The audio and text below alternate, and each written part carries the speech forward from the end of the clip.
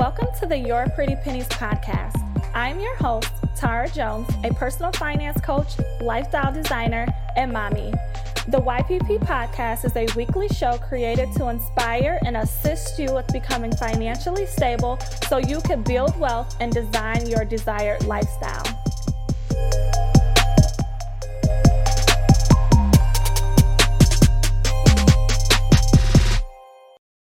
So the other day I was reading a magazine, and it says 63% of Americans, it said Americans, but I'm sure this applies all over, 63% of Americans do not have enough in savings to cover a $500 emergency. So 63% is a large number. That's well over half, and I was like, wow, that's pretty alarming. So as a financial coach, I often teach my clients one of the first things that they need to do is build emergency funds. So today I took a few notes, and I just wanted to discuss this because that article really stuck out to me. And again, it was on Forbes.com if you wanted to read it. I just want to start off by clarifying what is a financial emergency, or what is an emergency fund and why you need one. So what an emergency fund is, it's just a savings account that holds the money that you can use whenever a financial emergency arises. And I think a lot of people, as they move through life and they're dealing with their money, they kind of hope and wish that no financial mishaps will ever happen. And that's just simply untrue. 9 times out of 10, you are going to have a financial emergency, so it's very wise to plan for it. So whenever you do create your emergency fund and keep money in that savings account, you are planning to allow that money to help absorb any financial emergencies that arise, so it won't harm your budget that you're on right now, and also any financial goals you are achieving. When I was becoming financially stable, a little bit of background about me if you don't know who I am. I've been a financial coach for about the last 5 years, built my business for the last year and a half. And before I became a financial coach after I graduated college, I was a single mom, and I dug my own self out of the financial trenches, and it was tough. And building an emergency fund in the beginning is, a little hard, but if you have the right mindset, it's attainable. And so always having that money set aside for financial emergencies is so key, especially, like I said, I was in college, I was a full-time mom, I was a single mom, like something always came up. I needed a root canal because I grinded my teeth and I broke a tooth. I had that happen a couple times, actually. My daughter had to get tubes put in her ears, and I had a copay. Car trouble, things like that. Just imagine if I had to stop my budget or stop trying to attain financial freedom just to pay for these small little emergencies, how long it would have taken me to achieve whatever I was trying to achieve. So that's one thing I always tell my clients is plan for success. Do not set yourself up for failure. And not having an emergency fund is setting yourself up for failure. So let's talk about a major key. If you value financial freedom like I do, which means you don't have to rely on somebody else's money, you can rely on your own income to pay for your expenses every month. If you value financial freedom, having an emergency fund allows you to get there.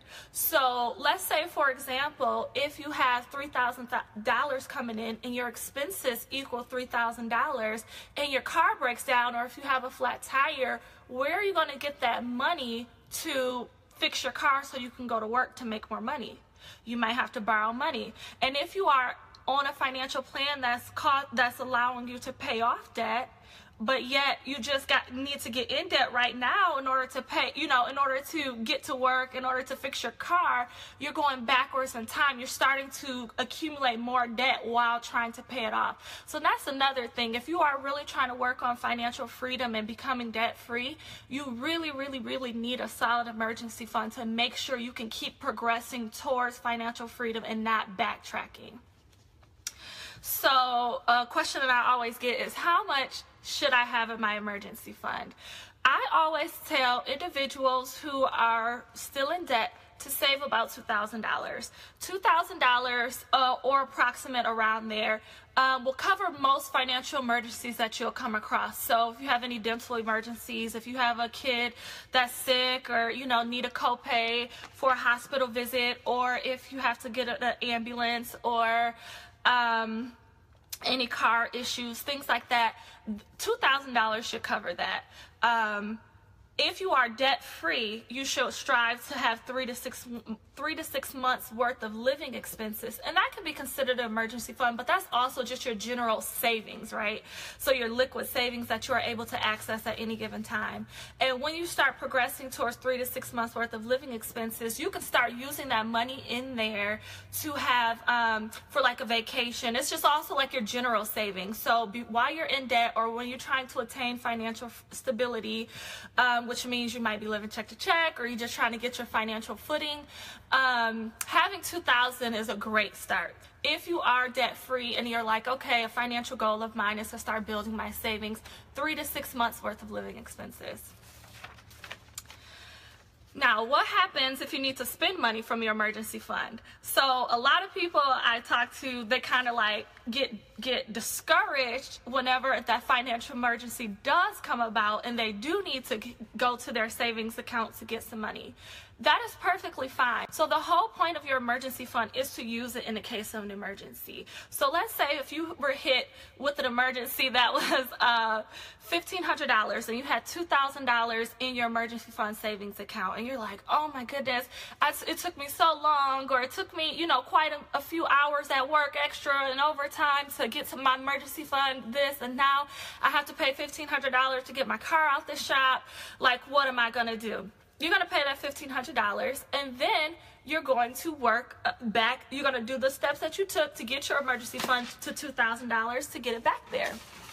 So whenever I notice people who are, how do I want to say this, they struggle with spending money, they usually have a bad relationship with it. And that's another thing. Money is to be spent, right? It's just a financial tool to get what you need to get. That is it. Like, it is not to be hoarded. It is not to be praised. It is not to be held tightly on. Like, that's not what money is for. It's literally supposed to flow in and out your life. That's it. So whenever you have to give money, you need to expect it in return. So as a believer, I'm a woman of God. So as a believer, I believe that you can manage your money with an open fist and trust that God will give you the provision to replenish your emergency fund savings account. I feel like we don't talk about this enough because, again, a lot of people are walking around with a lack mindset, with a closed fist on money, and every little dollar that they earn, they have to save it and they have to hold on to it, and they don't want to, invest in themselves or invest in their homes or invest in their business or invest in anything because they just want to hold on to that money, and that's not what money is for. Literally, you can stop operating in a place of lack and start operating in a place of abundance. Ask God to heal you from that lack mindset, but also believe God that He will send provision each and every day that would allow your income to be restored and allow your accounts and your financial goals to be, accomplished if you do what He tells you to do. So a lot of that, when you hear the law of reciprocity or giving to receive, that's called activating the law of reciprocity in your life. If you are not a giver, things will not come to you naturally and supernaturally. So another thing I've noticed is that those who are struggling with using their money that's in their savings account, is they don't give. They're not a free giver. They're holding on to that money. They're holding it close to them for dear life. And money can't flow to you or from you with a closed fist. So manifesting more money can come in many forms, and if you trust God that He will manifest more money in your life, you have to be open to it. For example, again, let's say if your savings account is on 500, you need to get it back up to 2,000.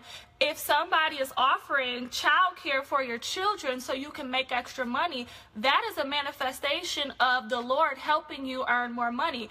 If you have a new side business idea that you can earn more money very quickly, that is another manifestation. You have to be open to new forms of and new ways of increasing your income so you can build your savings account, back quickly.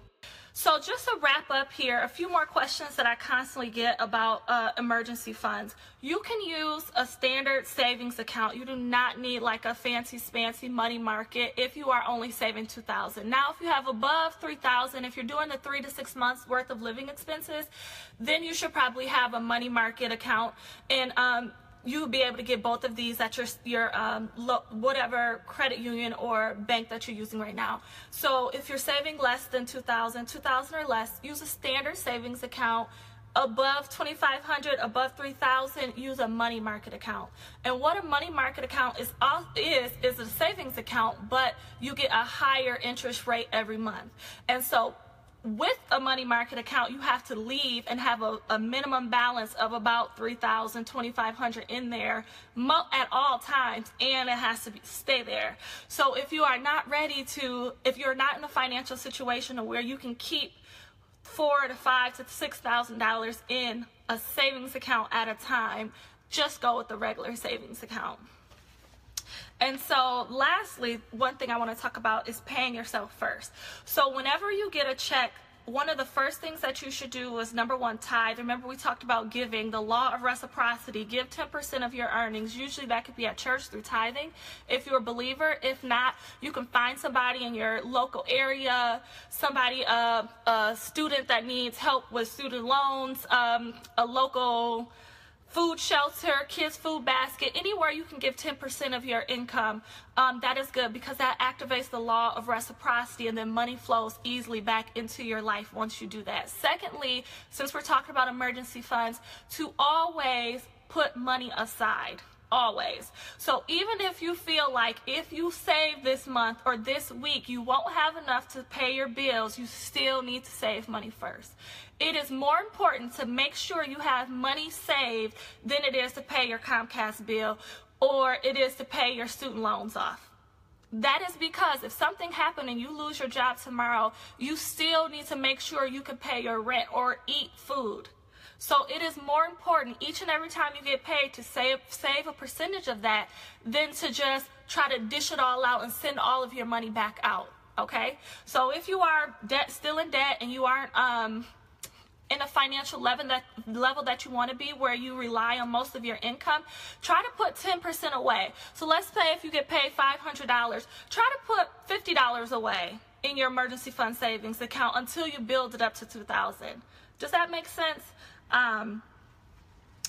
Again, build yourself up for success. Do not just bank on not ever receiving a financial emergency, because 9 times out of 10 you will. Do not be one of those 63% who cannot afford a $500 financial emergency. If that is you and you are watching this, build your emergency fund account starting now, starting today, to at least $2,000, and leave it there for a financial emergency.